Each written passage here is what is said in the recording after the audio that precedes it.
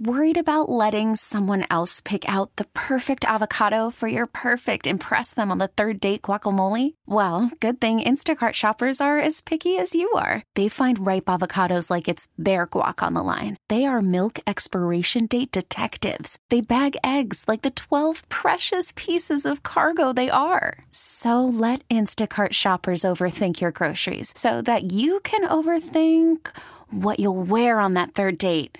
Download the Instacart app to get free delivery on your first 3 orders while supplies last. Minimum $10 per order. Additional terms apply. I'm Sandra, and I'm just the professional your small business was looking for. But you didn't hire me because you didn't use LinkedIn Jobs. LinkedIn has professionals you can't find anywhere else, including those who aren't actively looking for a new job, but might be open to the perfect role, like me.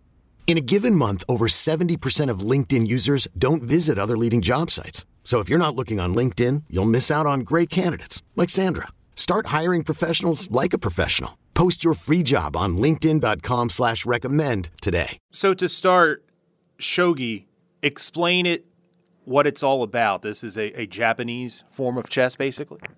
Right. So shogi is Japanese chess. What we think of as chess is really the Western version of chess. So the common origin of all chess games goes back to India about 2,000 years ago.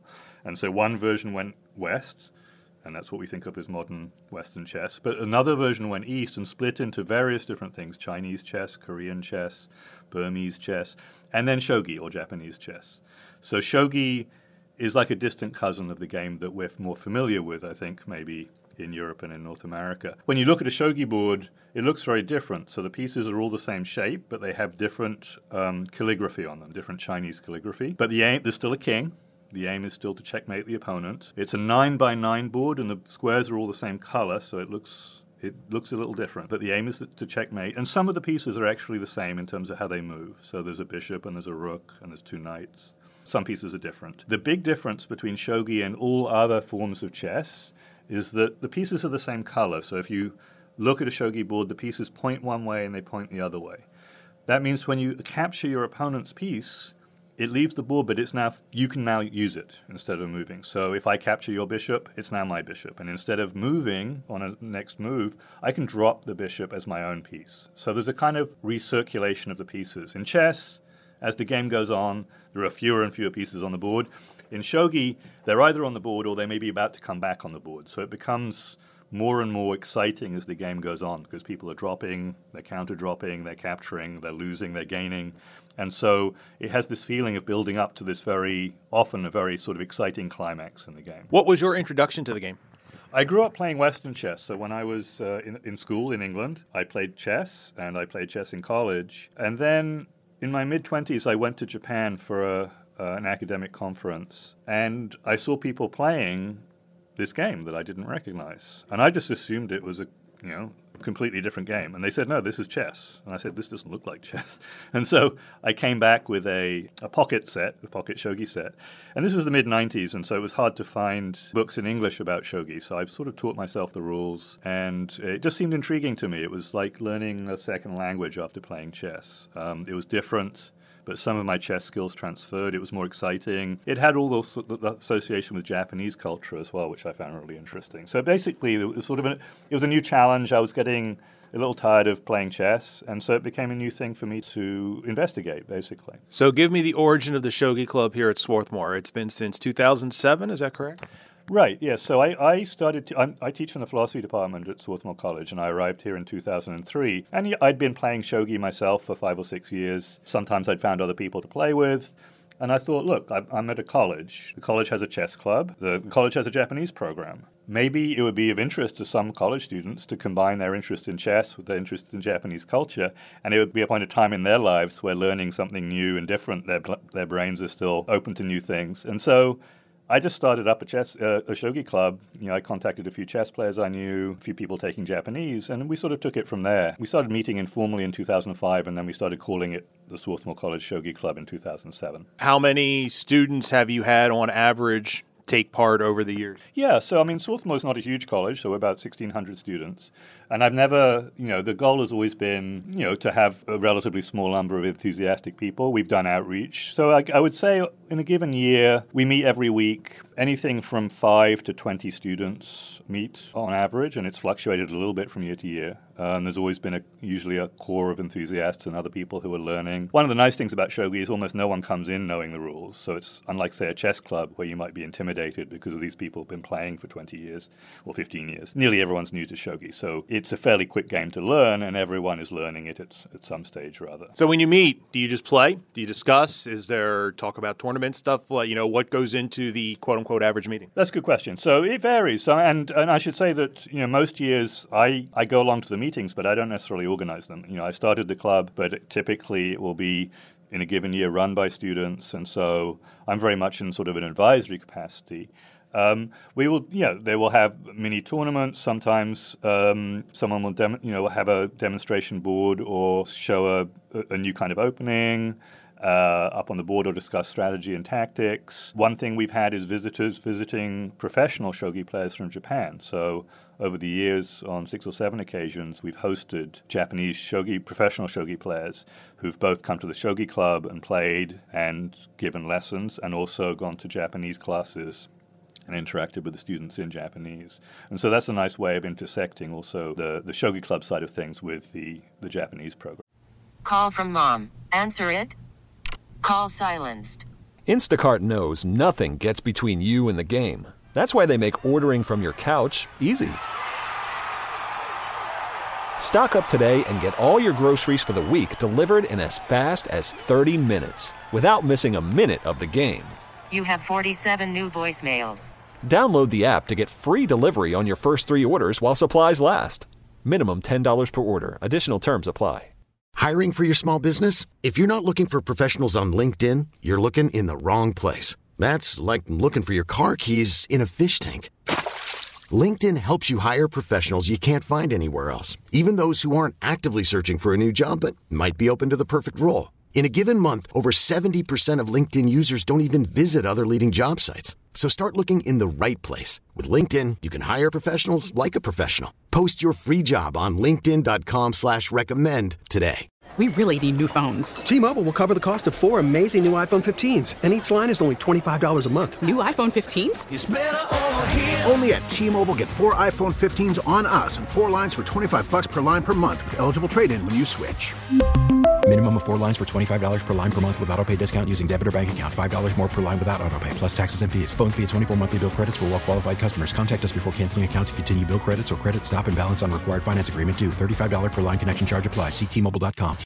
And this is the oldest shogi club in the U.S., is that correct? As far as I know, it's the longest-running shogi club and often the only shogi club, so there have been some shorter-lived ones. Occasionally I've heard of students in a given university starting something up. It's hard to keep it going. I think one advantage of me being a faculty member here is not so much that I need to be there every meeting, but that I am here. I've been here 20 years, and so unlike, say, a student who's really enthusiastic who then graduates 3 or 4 years later, I'm still here. So in the years when it needs a little more help, I can give it that help. In the years where the students are really running with it, I can sit back and let them run with it. Have you noticed with the kids graduating, have they grown the game? Like, has it gone out into the wild, if you will, with people that were parts of the club and now introduced it to different people? Definitely, and I've heard some, really interesting stories about what people have gone on to do with shogi-related activities afterwards. I think a real change since I picked up the game in the mid-90s is the rise of the ability to play games and contact people and have communities, online,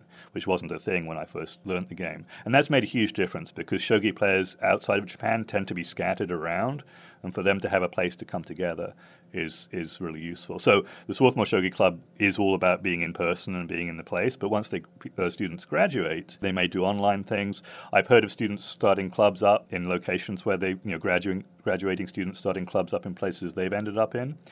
We have one alumnus who became an academic, did a PhD in Japanese studies, and has got interest in the history of shogi. So he's been back in Japan looking at archives in Japan about the history of the popularization of shogi. And so I think many of the graduating students find ways to keep playing shogi, whether it's online or starting their own club or doing research. What is it about the game for you personally that has kind of captured your imagination and has kept you so interested in it over the years? There's two things, I think. One is just the intellectual challenge. It's an abstract game, but it's a game that I feel I'm still learning in a way that, and feel like I'm improving in, unlike chess, where I sort of got to my peak, I feel. And so just the pure intellectual challenge of it is one thing. And it's just fun to teach it to people who don't know about it, because it's a new game for nearly everyone. So that's one aspect. And the other aspect is its link to Japanese culture. So it's given me the chance over the last 20 years to go to Japan. I've been to Japan about six times now, including 4 times specifically to play in international shogi tournaments. And so there's so few people who play shogi outside of Japan that the community's quite well connected with each other. And every 3 years they have a big international tournament in Japan for the best players from the different countries around the world. So I've been to Japan 3 times as the U.S. representative to this thing called the International Shogi Forum. And that's just an amazing way into an aspect of Japanese culture that most people don't get to see. It's quite a traditional aspect, but because shogi is not widely known, most people who go to Japan don't really see it. And it's been fascinating for me. I don't speak Japanese, but it's been a way in for me to this aspect of Japanese traditional culture. So you went 3 times to this tournament. What were those experiences like? I mean, from a culture standpoint, but also from a competitive standpoint. Is the best player from the U.S. Are you on the level with the other players, or is it like you get to some people from Asia, it's a whole different world of shogi? So there's a whole different world of shogi in Japan. So the best Japanese players are professional players who are orders of magnitude better than anyone else elsewhere in the world. But this is a tournament for amateurs players. So the Japanese will often send a representative, but it won't necessarily be their strongest amateur player. Outside of Japan, I would say the countries are pretty much competitive. There's not always one country that dominates. So there have been years when the American players won the whole thing. There have been years, if you looked at the list of countries that have won the International Shogi Forum, they come from Europe, Asia, America.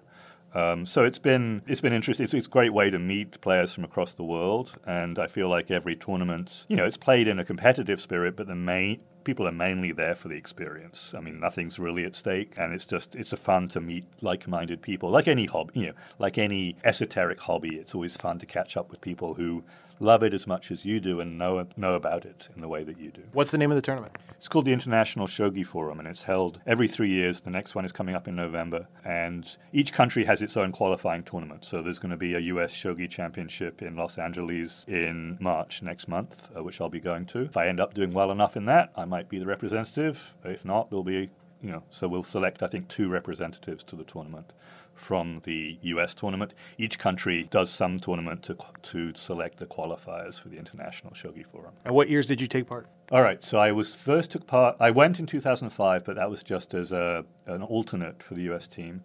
I took part in 2008 as the U.S. representative, and I got the bronze medal that year. I came 3rd overall. I went in 2011, and I went in 2014. And in 2014, they divided into an A and B tournament, and I won the B tournament. T-Mobile has invested billions to light up America's largest 5G network, from big cities to small towns, including right here in yours. And great coverage is just the beginning. Right now, families and small businesses can save up to 20% versus AT&T and Verizon when they switch. Visit your local T-Mobile store today.